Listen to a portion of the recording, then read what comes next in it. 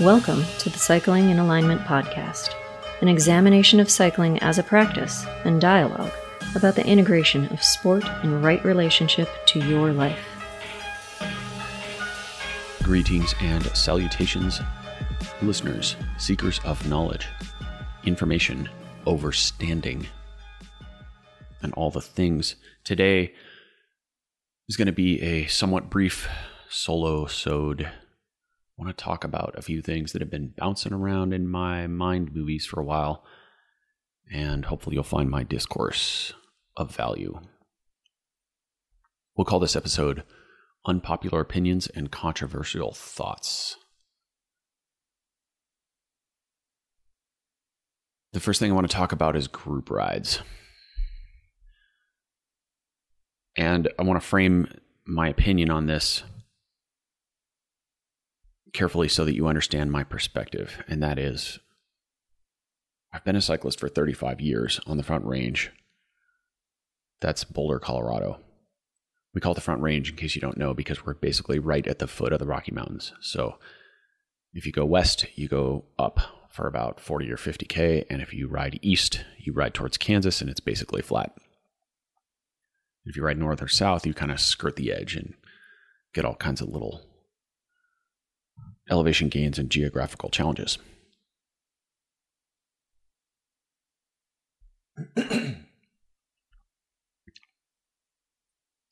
And growing up and riding here, I've seen the roads change. And just like most places in the world, and in the US certainly, we've seen the ratio of cars to bikes change dramatically. And in that evolution, there's been several chapters, I'll say, in particular with our local roads. When I was 15, 16, 17, there were several roads I used to ride with great regularity. And then by the time I was 22 or 23, these roads were unrideable. There were too many cars and too many bikes on them. And some of you may listen to this pod and wonder what the heck I'm talking about because you live in an area where there are less cyclists. But Saturdays and Sundays on the Front Range on a nice day, you see cyclists everywhere. The roads are completely filled with groups of all sizes, 1s and 2s, 5s and 10s, and sometimes 20s, 30s, 40s, 50s. It's kind of like a shotgun blast of bike riders in Lycra. And we might think of this as a good thing because we like to think that when people do the things that we like, that means more people are sharing the joy that we're sharing. And that's a reasonable sentiment. But there's a critical mass where that becomes very problematic, obviously. There are huge group rides that happen regularly in Colorado, California, Florida, Texas. In Arizona and Tucson, there's the Shootout. That group ride regularly hits 100 people. And there's several challenges with this model of group rides. Or this, it's not even a model because it's just an organic thing that happens. And when riders get into a large group, more than about 20 riders, I think, is sort of the critical threshold in my experience. Riders tend to think that they are in a peloton and that living organic being, that paramecium of Lycra and wheels and carbon fiber going down the road sort of becomes a vehicle. And to a certain degree, that's true. But that vehicle is not traveling at the speed of traffic on most roads. Depends obviously on the situation, but more often than not, you're traveling less quickly than cars are. And when you're taking up half the lane or the entire lane, then it becomes an imposition to cars. And this is really the point that I want to get to that spawned this entire line of thought. For 35 years, I've heard people bitch and complain about cyclists. And look, we're not doing ourselves many favors here. We are our own worst enemy. There's no question. If you can't see that, you're blinding yourself with your own tribalistic thinking. we're not doing ourselves any favors when we do things like run stoplights and run stop signs and flip off drivers when they honk at us and ride 2, 3, 4 abreast all the time and take liberties. A bicycle is a device that gives us a lot of freedom by definition. But in my experience, most cyclists tend to abuse that freedom. What do I mean by all this? A bike gives you the freedom to go any speed you want. In a car, you're bound by speed limits. If you're in a 30 zone, you've got to go 30. But on a bike, you can go as fast as you want. Even in a 30 mile an hour zone on a downhill, cyclists will go 40 or 50. Every once in a while, you hear about people getting tickets. There's no such thing as a traffic jam really in a bike while you're riding a bike, unless you're in a short track race or a cyclocross race and you run into the peloton of riders in front of you going into an obstacle. So we have these freedoms that we enjoy while we're riding a bike. The sensation of the wind on your face. You're not riding around in an air-conditioned box. I think you see where I'm going. Those freedoms can become problematic when we abuse them. When we roll through stop signs. When we cross several lanes of traffic just because there's a gap. And you may think this is fundamentally a victimless crime, but it's not. Because, let me explain why. Whenever you do anything, make any choice in your life that brings people together and brings cohesion, brotherhood, sisterhood, fraternity, sorority. Whenever you include other people, this is a choice that expands and builds trust. Whenever you make a choice that divides or separates or categorizes, this is a choice that reduces energy and builds distrust. It builds barriers. And when you choose to cross a major 4-lane road on your bike, running a red light, and zipping between traffic to the point where you're quite certain you can shoot the gap comfortably, but there's a tension because you know that the drivers who are driving cars aren't sure you can shoot that gap comfortably. Maybe because you're a super sprinty, zippy criterium rider and you're just going to peg the gap, and you make everyone hit the brakes or at least hesitate and consider what you're doing. You are dividing. You are choosing an act that divides, that furthers the gap between the understanding that a driver has or the sympathy the driver has for what you're trying to do on a bike, for all your life choices, for all your times you're going to put on those funny looking pants and go ride your bike for 80 miles to go to some mountain town. You are increasing the distance between their understanding or at least sympathy for that activity by doing these things that are ostensibly victimless crimes, meaning you chose to break the law, but it didn't hurt anyone. You just decided because you had the freedom to zip across this road that you would. And I see this choice being made all the time by cyclists. And look, I'm not trying to paint myself on some high horse here. I've been in the sport 35 years. I have done this hundreds of times myself. But somewhere around a decade ago, I realized that did not serve my relationship with other people. Also, I recognize that I am an ambassador for the sport of cycling. I don't mean that in some grand way to give myself a title. Everyone who rides a bike is an ambassador for your sport. You're all representing cycling to people who are non-cyclists. Or in an even more screwed up way, you're representing cycling to other people who are cyclists. The most twisted outcome of this little dialogue and these relationships is when you hear stories about people who are cyclists who run other cyclists off the road because they have road rage. That makes no sense at all. But that's exactly what I'm talking about, is the divisions we draw in our mind, the artificial fences we make around groups of people. What is this fundamentally? This is tribalistic thinking. It is them versus us. It is divisive thinking instead of inclusive thinking. And when you really take a step back and consider all the ways that we draw boundaries in our heads around them versus us, around what I do and what I like and what he or she does and what he or she likes and the differences between those things. And the more separation we create, the easier it is to eventually make a decision that can cause really big problems in other people's lives. The ultimate outcome of that is objectification of the other person. This is the method by which white supremacy and Nazism ultimately work. It's the same line of thought. The more distance you make between what you do and what someone else does, the more of an object they become. They become a cyclist. And I am not a cyclist. I am a runner, or I am a driver, or I am a CrossFitter, or maybe I'm just a sedentary human who thinks that exercise will wear down your lifelong battery. And therefore, I'm not going to engage in it because I want my battery to last as long as possible. So you idiots who go out there and ride your bikes all the time, wearing those funny looking clothes, well, I put you in this box of people, and I look upon that group of people as different from me.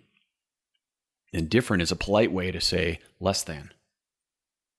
So when we engage in this type of thinking, we're creating distance, and this distance causes problems and arguments and friction. And don't we want to have less friction in our lives?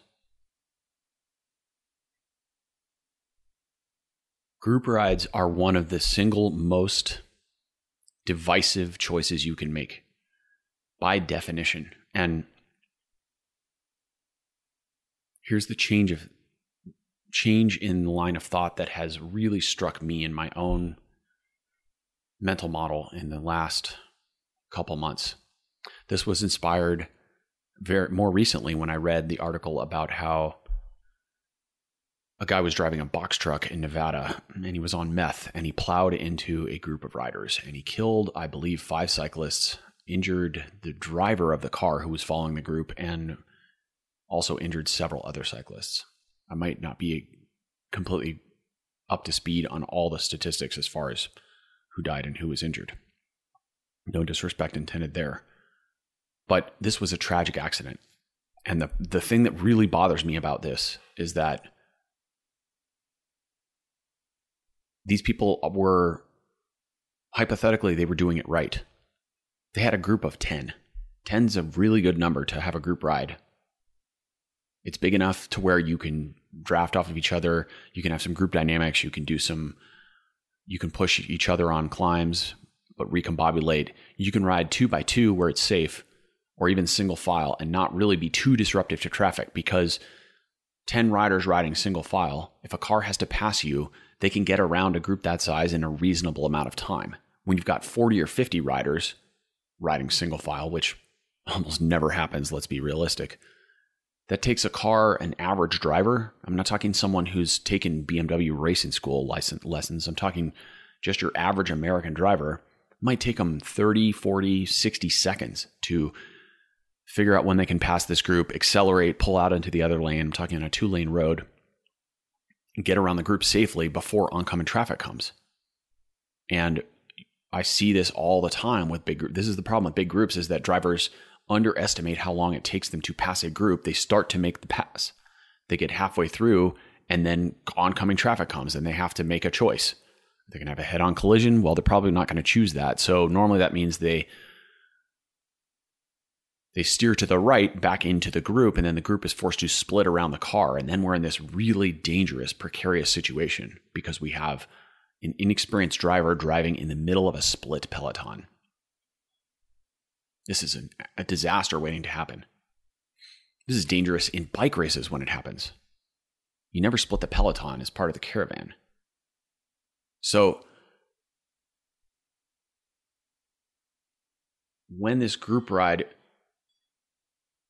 happened and this accident happened with this box truck, we had 10 riders, and that's a good number of cyclists. And they had a support car. And in this instance, when they were hit, the group was actually split into 5 and 5 with a car in between them. Now, I'm not saying that group rides shouldn't happen because people do meth. Methamphetamines is a nasty, destructive drug that destroys your brain and rots your teeth and does all kinds of other things I don't know about, but it drives people to extreme behavior.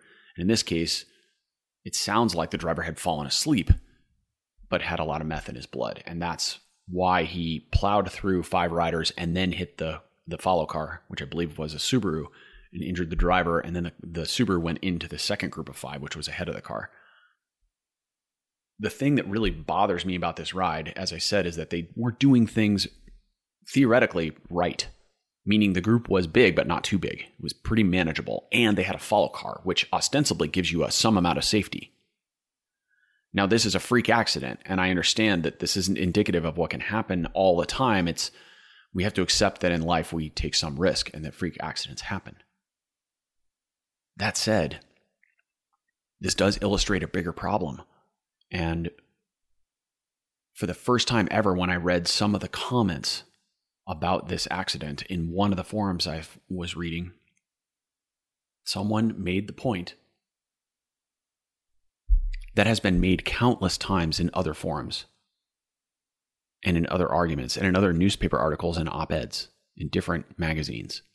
And this opinion is that fundamentally, roads are an infrastructure built for cars, and that bikes have no place on that infrastructure.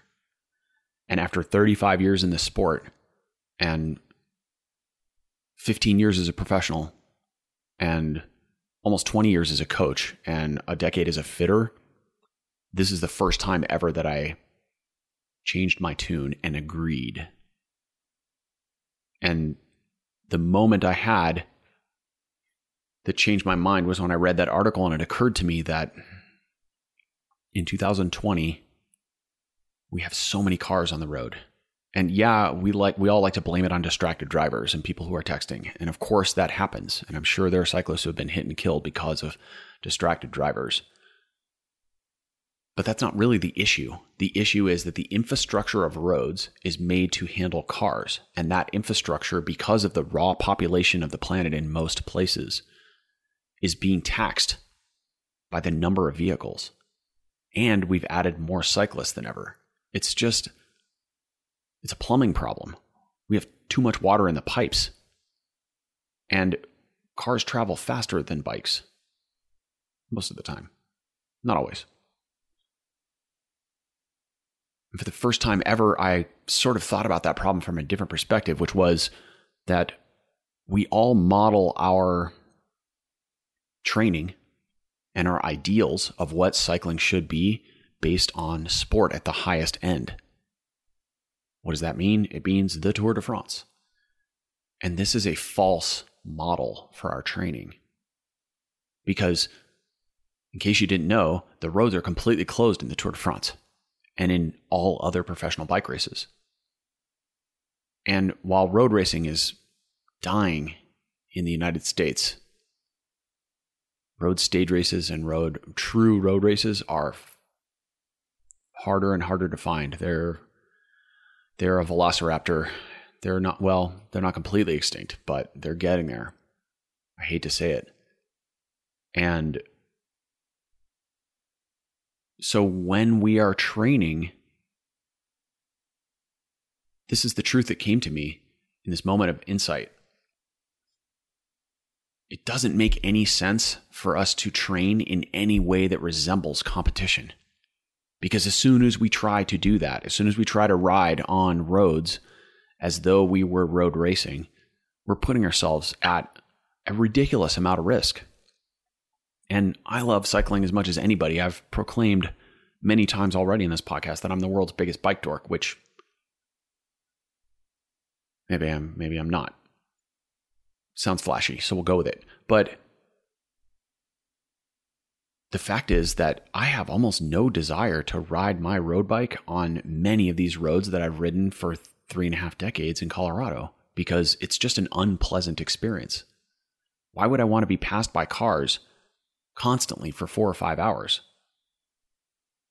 And if I'm being passed by cars constantly for that duration, the chances of one of those cars making a slight mistake and clipping my handlebars, or making a big mistake and being on meth and plowing into me, they just go up, especially when you add up the number of days a year that I ride, which is far less than it used to be, but is still not trivial.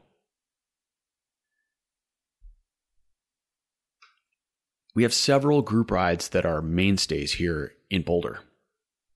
And I apologize for those of you who don't give a crap about my local group ride scenario, but I've got to use this as an illustration. There's a highway called Highway 36 that goes north out of Boulder to a town called Lyons. And this highway is a 2-lane highway, 1 lane going north, 1 lane going south, and it's got a pretty fat bike lane on it. This is one of the roads that I used to ride all the time when I was 18 from Boulder to Lyons. And about the second half of it had 0 shoulder at that time, like none, like white line and then dirt. So when you rode the whole way from Boulder to Lyons, you were putting yourself, basically you had to ride in the roadway. You were putting yourself in vehicular harm potentially. I mean, you always are, to be clear. Just because there's a bike lane doesn't mean you're safe. But then about, 15 years ago, they repaved the road, the entire highway, and they added a bike lane. They made the one that was existing fatter, and then they made the one that didn't exist. And it's a pretty healthy lane. It's pretty much a breakdown lane. So we're talking, you can easily ride 2 abreast and still be well clear of the white line. Okay, cool. There's also a group ride that happens that starts on that road. This ride is Tuesdays and Thursdays during summer daylight hours, daylight savings time. I always get confused whether daylight savings actually happens in the winter or the summer. Anyway, when there's enough light, it starts on that week and it goes all summer long. And this is the quintessential local group ride. We're talking 20 to 50 riders, typical turnout. We're talking mostly white males who think they're in a criterium. And we're talking guys who want to rip each other's legs off on the flats and have a fast, fun group ride. And when I was 18, this ride was a staple. It was bread and butter for me to learn how to ride my bike, to go get dropped on it every week. And the first week I made it, the whole ride, my head was exploding. And so were my legs. And this was a critical piece of training for me at that age. And I used that ride for many years after that, maybe another decade. But then there was a point when the ride it stopped making sense for me. And it stopped feeling like a smart choice. There was a conflict in my soul when I was on this ride. And the conflict was, it just felt dangerous. And I watched too many people do stupid things. Now, just to fully paint the picture, this highway from Boulder to Lyons is the only artery between those 2 roads. And in case you also don't know, the real estate is off the charts here because the city of Boulder has purchased a layer of open space all around our city that kind of buffers Denver, Longmont, Louisville, Lafayette, Lyons, and Golden from encroaching into our city and making it an inland empire like LA, where there's just a massive sea of Costco's and Starbucks and shit, to be blunt. So that little boundary of open space that the city pays for, that we pay for with our taxes, drives up real estate prices. It also produces this weird paradigm where we have this happy layer of open space we get to go ride our cyclocross bikes in and walk our dogs in. But it means that people who do manual labor can't afford to live in our city.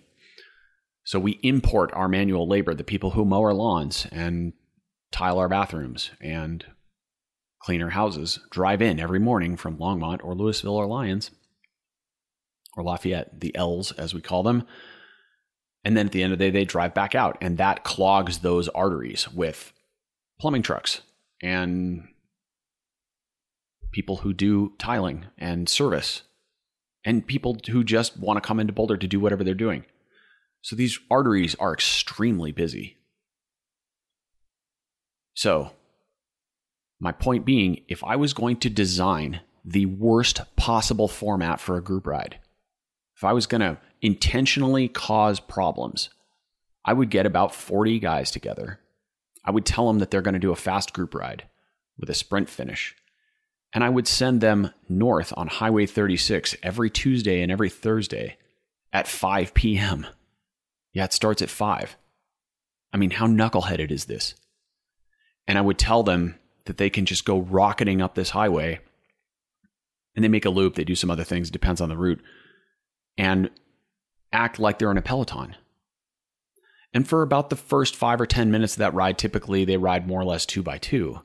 But then as soon as things get heated, people have to swing out into the lane to make an attack or go to the front or drop to the back or whatever.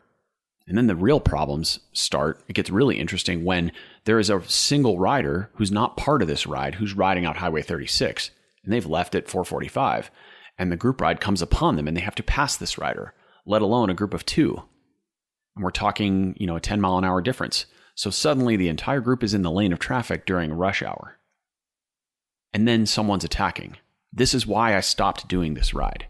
This is why everyone should stop doing this ride. This is why the city of Boulder has failed, because they have failed to provide us with this user group, which is large and is a substantial tax-paying group with an outlet for this competitive drive. If you're doing this ride, you're just creating further division. You're putting yourself at risk. It's a poor choice. You are training as though you have a race. You're training as though you are racing. And that is not, there's no equanimity in that equation. It doesn't make sense. It's a selfish choice. It's selfish to the drivers who are trying to get home. It's selfish to your colleagues who are in the group ride with you because you're putting everyone at risk by showing up. It's selfish to your loved ones because if you get crushed by a box truck on Highway 36 and die, your wife and kids are going to be super devastated. And for what? A group ride? And I realize not everyone has this scenario, but most of us do have a local group ride. And most of us do have a group ride that fits these parameters or fits this description, meaning really you shouldn't be doing it, but you do it anyway because we all want to ride in a group and we all like to go fast and we all like to pretend we're in a race.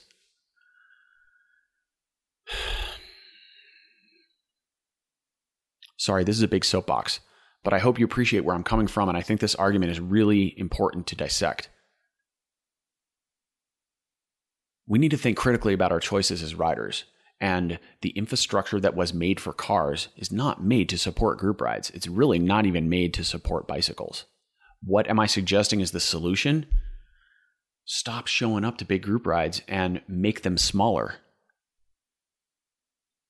Get 6 of your friends and go do a small ride. Stay off of major arteries. Ride more gravel. It doesn't mean you have to go out and buy a gravel bike necessarily, but just ride the smallest roads you can. I instinctively made this choice maybe 15 years ago, started riding straight up dirt climbs out my back door just to avoid traffic. Highway 36 now is a no-fly zone. The only time I ride that highway is when it's absolutely essential, meaning I got caught in a hailstorm or had a triple flat day or a bike catastrophe and I've got to get home. Those are very rare for me. Highway 36 is not a place for bikes. It's a place for cars that go 55 miles an hour and have a breakdown lane.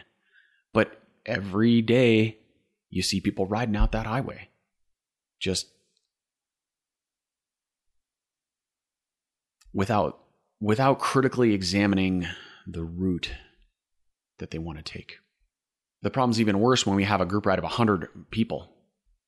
There's just no happy solution to that. And just to briefly unpack that for you all, a few years ago, I was leading some rides that were intended to generate some buzz and get some exposure around the Oat Route event. And if you don't know what an Oat Route is, you can check it out. It's pronounced oat and root, but the American pronunciation would be Haut Route. It's a super cool event series in Europe, and they did have a couple years here in the US, including 2 years in Colorado, and that event was amazing. I got to see parts of my own state that I had never seen as a result. Really beautiful format, a great way to run group rides in a way that makes sense and solves a lot of problems as far as road closures and rider safety. So there's my 2 cents on that. I combined forces with Will Duggan, who was also generating a really cool idea at the time. It was a ride project called Project Super Training. And this idea was Will brought in a few sponsors. He had a follow car. He had some food and some hydration and some post-ride food. And the idea was you showed up to the ride, you paid $20, and you did this group ride. The $20 that you paid went to a charity, and every month was a different cause. He donated to different groups around the Denver area, Denver metro area, nonprofits, and it was a really cool way to give back. Let's go ride our bikes, but let's do something that benefits society on the whole. This is a great example of inclusive thinking. This is a great way to not just go ride your bike selfishly and smash yourself into oblivion and do all your intervals and go home and obsess over your power numbers, but actually have a positive impact on your community. So kudos to Will for making this project and coming up with this idea. This is great. The challenge I had with it when I started working with Will on these rides and leading groups was that the groups were too big. And I felt that it was the point where it was unsafe. We had some amazing rides on those super training rides. A few days we went to Fort Collins and did 115, 120 mile rides. But even in a group of 30, there are roads that we had no business being on. We're talking twisty, windy mountain roads where we're regularly being passed by huge pickups driving speedboats behind them.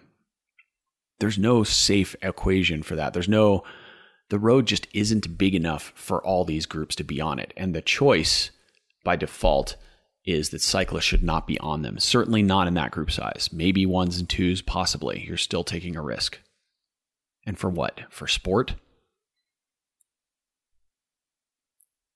What I'm suggesting is a way for you to think about changing the paradigm of your training. And this isn't rocket science or anything novel or new. I'm not suggesting that I've come up with some magic solution. Many riders have already come to this conclusion. Over and over again, I run into riders who are saying, I'm riding my road bike less. I just bought a gravel bike, because they want to stay off the roads. And I think this is one solution. Obviously, this is only a solution if you live somewhere where gravel exists. And if you live in a big city with bike paths may not be that much safer than roads. Between rollerbladers, e-bikes, people walking and not knowing what they're doing and forgetting the common laws of traffic, etc. Especially since pretty much everyone has earbuds in. But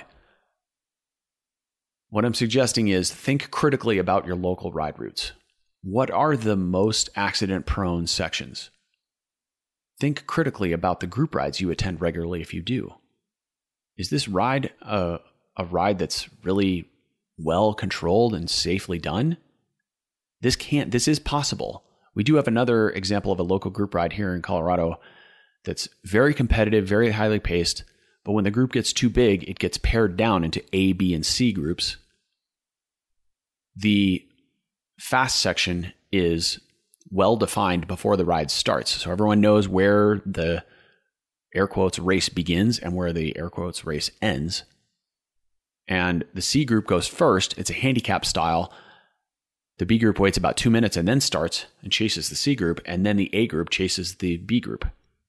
And what's brilliant about this is as the groups start to come apart and people get dropped, frequently they can get picked up by a group that's coming from behind and get a little more work out of themselves. Also, having an A, B, and C allows people to self-select for what they think they're going to be motivated by and successful by. If you show up and are just trying to hang on to the strongest people and you're not, maybe you're in the 50th percentile, then sometimes you get dumped pretty quickly and then you're riding by yourself. And then it doesn't feel like a useful exercise. So this is a great way to reorganize your local group ride if you're so inclined. Also, I won't say this is a solution. This is the solution for everyone, but this group ride I'm referring to, I won't describe the company. I won't name the company that runs it, but it is run by a local cycling company. And while there's some risk with that potentially being associated with a ride, the pro is that this ride is basically, it's not invite only, but people have been known to be disinvited from that ride when they ride like jerk-offs. If you're crossing the white line or the double yellow line to attack, you can be disinvited from that ride, i.e. no longer welcomed. That way it gives you some control over how the riders conduct themselves. You have a standard upon which you expect the riders to perform during that ride. That means not running stop signs, not flipping off cars, singling out when needed, being smart, dialing back the pace when there are maybe moments where traffic gets to be potentially a challenge. Be safe, be smart. And please consider the paradigm of tribalistic thinking. This paradigm expands infinitely in all directions, whether it's you putting yourself in a box of people who don't get toothpaste on the counter when you brush your teeth versus those who do, all the way up to who you voted for, where you stand on vaccinations or abortion. Anytime you look at groups of people as us and them, and you assign value to those groups, you are dividing. You are causing separation. And what is the only rule that really matters walking on the face of this earth? It is the golden rule. Do unto others as though you would have them do unto yourself. Or a more, maybe slightly modern way to say that is, do no harm, but take no shit. Don't take my loving perspective as passivity or willingness to let you trump over me. That's not what I'm saying. There's a balance there. Segueing into the next topic, I want to talk about indoor training. Now, some of you might go buy a mountain bike or gravel bike to get off the roads, but many of you might move indoors. And while indoor training is a solution in some cases, I think it's got some pros and some cons, and I want to discuss those. So, controversial thought for chapter 2 is riding Zwift makes you a worse bike rider. There's a bomb dropped. I've been thinking a lot about this, especially in 2020. There's so many riders who ride indoors. I've had athletes who've pretty much been indoors almost the entire season for various reasons, depending on where they live, how crowded their roads are, and concern about COVID and comorbidities, etc. Recently, I heard a podcast.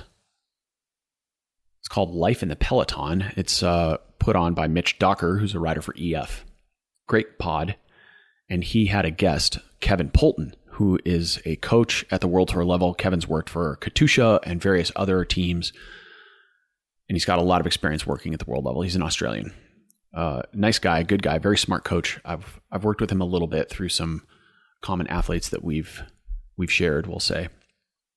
And Mitch interviewed Kevin specifically about the topic of indoor training. And Kevin had some interesting things to share. And this was brought about, I think, by the insights that Kevin gleaned from the 2020 year when a lot of riders were training indoors, especially some of the athletes he had in lockdown. And of course, we know that riders are all over the map. Some athletes are quite capable of being on the bike for long periods of time indoors. Others can barely tolerate 60 minutes. So mental fortitude, or maybe your personal preferences about where you like to train aside, there are some pros and cons to unpack in what happens when you ride indoors, or specifically what happens when you ride a smart trainer. Kevin told a great story about one of his athletes, a South African rider named Willie Schmidt, who rode 1,000K on the trainer at one point this spring, that spring of 2020. May have been the summer, I don't know the exact date. And it took him about 13 hours. And that was a pretty impressive feat, something I'm not going to attempt anytime in the near future. Kevin asked Willie what he focused on or what he used to keep himself entertained during this extremely long endeavor. And Willie's response was, I looked at my speed. He didn't watch movies. He didn't ride Zwift. He didn't listen to music or podcasts. He literally watched his speed. So I bring this up only to illustrate what humans are capable of when they put themselves into a certain mindset and they have a goal, or another way to phrase that is, for a man who has a why, there's always a how. I'm not suggesting that other riders should be capable of this type of focus, but I think it's interesting. And I also like to study cases like this because when we understand what the human mind is capable of at the highest end or the most extreme end of the range, then it gives us perspective on what we might accomplish.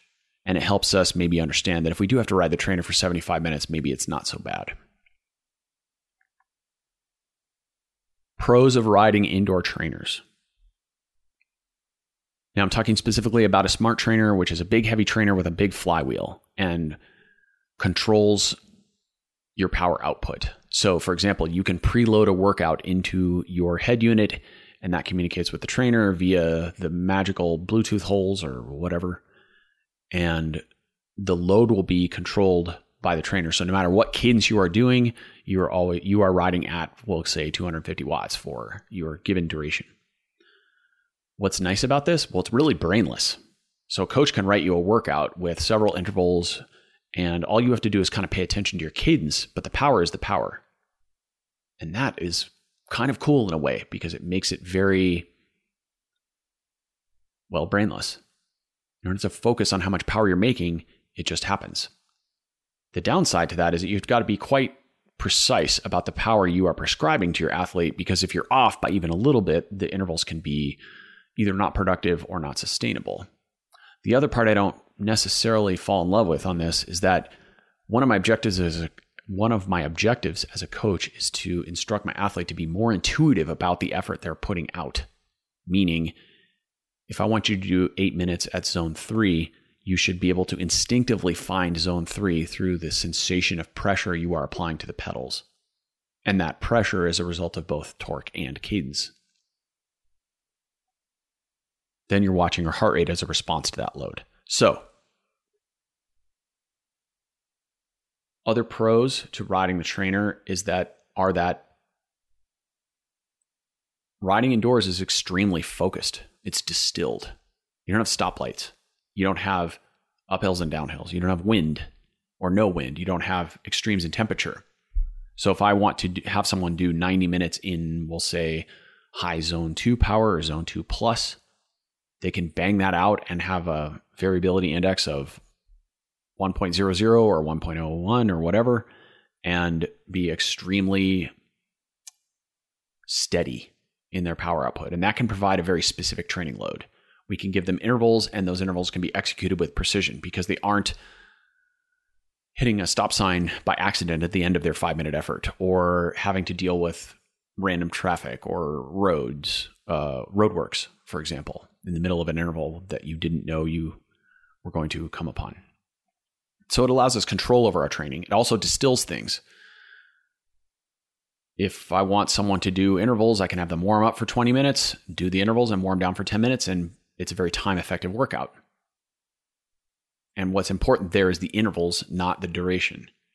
Of course, you can also use trainer for duration, like Willie did, or you can do a 4-hour ride on the trainer. But generally speaking, we get a little more quality for the quantity of time invested. Some other advantages to indoor training are that, generally speaking, we build heat when we're riding indoors, and that induces a change in blood volume. The more liquid you hold in your blood and in your muscles, generally speaking, the faster you go in the short term. A lot of people aren't really aware of this, but when you go to the line of an event holding a lot of water, those water stored in the muscles generally helps performance. There's some riders who complain they feel sluggish when they have too much water in their muscles. In my opinion, that's a coaching moment. But remember, carbohydrate is an essential fuel for going really fast, no matter what you've been told about keto. And in order to store carbohydrate in the muscle, you need water. So if you're eating all the pasta but not drinking the fluids, you're only getting half the equation. Also, there's quite a bit of science to show that when we ride in hot conditions, we do have positive adaptations in the form of heat shock proteins. And those adaptations help us in hot weather racing, but they also just help our performance in general And Kevin even states that they help in cold weather riding. Or he said, I believe anecdotally, that many of his riders found they could ride better in the cold, even when they were adapted to riding the trainer in the heat. I'm not aware of any science on that, and I don't know if I totally buy that, but it's an interesting idea. That said, Kevin also stated in this podcast something I thought was quite interesting, which is that many riders think that they're hotter than they really are on the trainer. And he suggests that this is simply an adaptation to riding outdoors, where you're used to the wind constantly pulling heat off of your body. And when you go indoors, of course, you don't have that unless you're blasting yourself with a fan. And he also suggests that riders actually do away with the fan in most cases, unless we're talking about extreme indoor conditions. The idea being that kind of as you learn to ride and sweat more heavily, that you're going to have increased benefit from that indoor trainer session. And I would agree with that on the whole. Kevin uses a device called a Core, which is an internal body temperature monitoring system. In the old days, you used to have to stick a thermometer up your butt to really know what an athlete's internal temperature was. Now we've got some devices that can do that externally. And I haven't played with this yet. It's a cool idea. But he talks about using that device and how it's led him to a lot of insight into riders' performance on the trainer. And having that ability to quantify the internal temperature of the athlete has led him to believe that most riders don't need a fan while they're training indoors. In fact, the benefits of not using a fan outweigh the pros of having one. So basically what he's saying is toughen up, stop using a fan, learn to sweat more. It's good for you. Obviously, you want to protect your headset bearings. If you're sweating all over your bike all the time, use a towel. Occasionally I have people come in for a fit and their stem and handlebars are glued together by sweat. There's nothing more disgusting, to be honest. But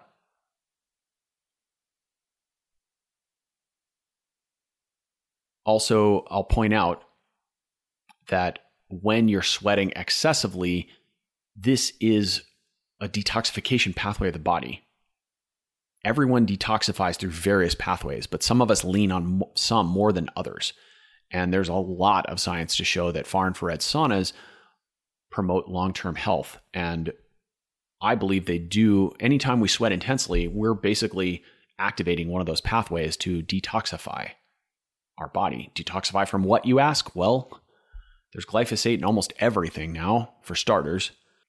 We are constantly exposed to environmental toxins, both from inside our body and outside our body, from our diet, from our air, from our water. Every time you drink tap water, you're getting microscopic doses of other people's prescription drugs. That stuff isn't filtered out by city filters. That's only one small example. So the more detoxification you have, it's just like taking out your trash. Do you want your house to be buried in garbage? Do you have cats? Do you clean the litter? Do you scoop up your dog poop? Well, then you should detoxify your own body. And one of the ways to do that is through sweat. So when you sweat heavily, you are doing a good job of detoxifying your body. Total random side note in the weeds. If you're training indoors and you're sweating like crazy, or even if you're just training in the summer, wash your cycling kit on hot every once in a while. Yes, most manufacturers tell you not to do this. Yes, this will decrease the life of your Lycra. Yes, you want to do it anyway, because when you sweat out all those toxins into your kit and then you wash it on cold and hang dry it, you're basically just riding around in toxic plastic clothing. At least every 4 washings, you should wash your kit on hot. Your clothes won't last as long. It's part of the price of health. A price well worth paying. Stop using laundry detergent with scented soaps. This stuff is toxic. Also, it smells like crap. If you're trying to cover up your own nasty body odor with a bunch of perfume, it doesn't work. It just smells like perfume on top of body odor. Newsflash. So, when you sweat a lot, of course, you lose minerals through your sweat. You're detoxifying your body and you're losing water. That means you've got to increase your hydration. Health 101, source the cleanest water you possibly can. Health 102, replace your minerals. One of my favorite ways to replace minerals is with a hypertonic seawater called Quinton, but you can also just use a Celtic sea salt. Couple little shakes of that in your water bottle every once in a while. Great way to keep your minerals up. There is an old Italian wives' tale that if you ride the trainer too much, you will deplete yourselves of minerals. And there's probably some truth to that. You are a salty bag of water if you only drink water all the time, and you drink too much water especially. You're further depleting your mineral balance. You're diluting the mineral balance you have. So you've got to put some minerals in your fluids. Cons to riding the trainer. When the trainer's locked in place, completely stationary, this is not an accurate model of how a bike behaves on the road. When you ride down the road, you are balancing, you are using subtle stabilizers in the core. When you're riding a bike on gravel or mountain bike, you're using more of those. So when we ride a bike that's in a trainer and is locked down and has a heavy flywheel, especially riders who don't tend to stand up much indoors, all the niggles come out. The back pains, the IT band problems, the postural problems that lead to sore shoulders, numb hands, numb groin. All these things tend to get worse. And this is one of the objections I have to Kevin's promotion of indoor training. I think he's working at the world tour level, and some of these guys are just machines, so maybe they can tolerate it better, or maybe they're better at ignoring those things. But none of us should be better at ignoring those complaints. Listen to your body. It's telling you something. Discomfort there's a lesson in discomfort. You have to disseminate whether that discomfort is something you should deal with or tolerate. So when we have increased problems, an increased incidence of problems like IT band pain when we get on the trainer, that's telling us something. And the thing that it's most likely telling us is that your pedal stroke is becoming worse. Because what camouflages dead spots in a pedal stroke? A big, heavy flywheel. Think about it. If you got a 30-pound flywheel on a trainer, you get that thing going and get it rolling, you can pedal with pretty bad form and just jab at the pedals. You can stab them to death at 4 o'clock and do nothing else the rest of the time, and that flywheel will keep it rolling through the dead spots for you. It camouflages dead spots. So the more you ride indoors on a heavy flywheel trainer, the more likely it is your pedal stroke technique will get worse. So you might be strong, but then when you get in your first race and there's a really high speed moment, meaning the peloton is in a tailwind moving very quickly and you have to pedal very quickly, you might find yourself really lacking the souplesse or supple muscle or speed to match what's happening in the peloton. So this is a limitation of trainers. Great way to offset this, ride rollers. By far my favorite choice for indoor training is the inside ride rollers with a magnetic resistance unit that can coordinate with Zwift if you're going to do virtual racing. This is the best solution because you can stand up, the rollers move, they're dynamic, you can do all the things. It's the most lifelike indoor riding experience that you can find, in my experience. Another good solution is the Ceres makes a platform for the trainer that moves fore and aft and also rocks side to side. There's also a rock and roll trainer from Kinetic. That's not my favorite. It's kind of a little bit cheeseball. We want a platform that moves under the whole trainer, in my opinion. And the Ceres platform is a good example of that. We'll put a link to this stuff in the show notes. So when we have poor posture on the bike, I'm talking outdoor riding, and then we ride indoors and the trainer's fixed, it magnifies all those problems. So if you're dropping a hip on one side, if you've got pedaling asymmetries, the bike being locked kind of makes those things worse because you're not getting the feedback of the bike kind of going a little bit crooked down the road. You're not having the feedback of the subtle changes in grade and changes in terrain that force you to stand up every once in a while and adjust your position in the saddle. We're missing these key points. And this impacts your riding negatively long-term. It can. It doesn't have to, but it does, most likely.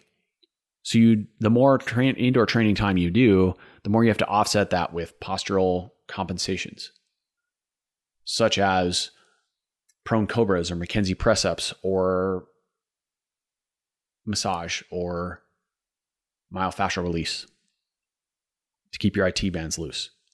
Also, I'll note that I am a huge fan of narcissism when it comes to indoor training.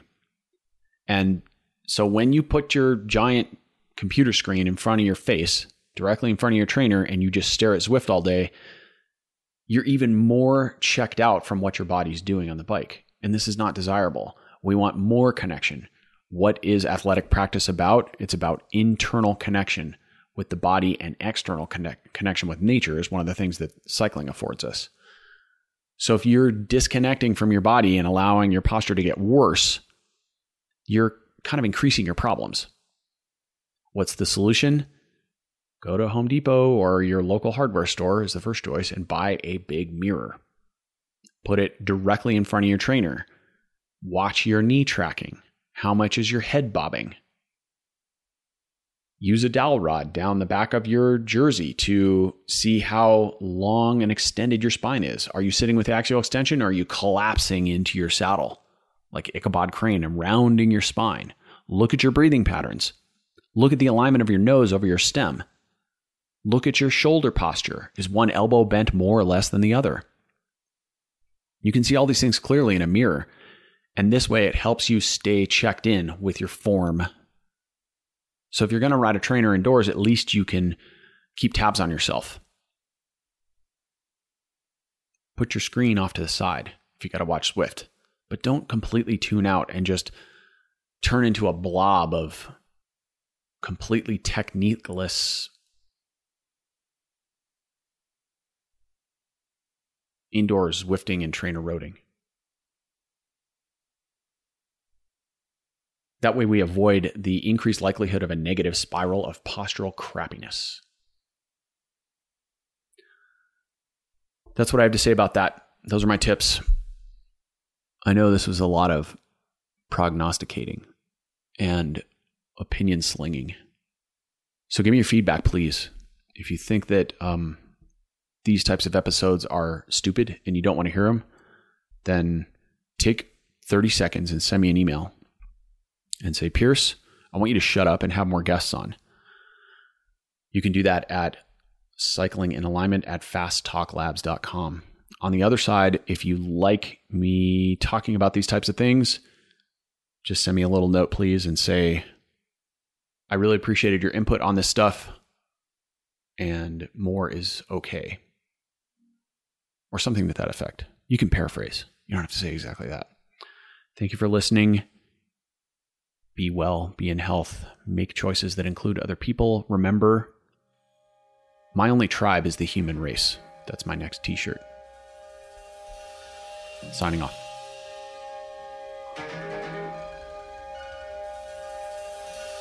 Attention, space monkeys. Public service announcement. Really, technically, it's a disclaimer. You already know this, but I'm going to remind you that I'm not a lawyer and I'm not a doctor, so don't take anything on this podcast to constitute lawyerly or doctorly advice. I don't play either of those characters on the internet. Also, we talk about lots of things, and that means we have opinions. My guests' opinions are not necessarily reflective of the opinions of anyone who is employed by or works at Fast Talk Labs.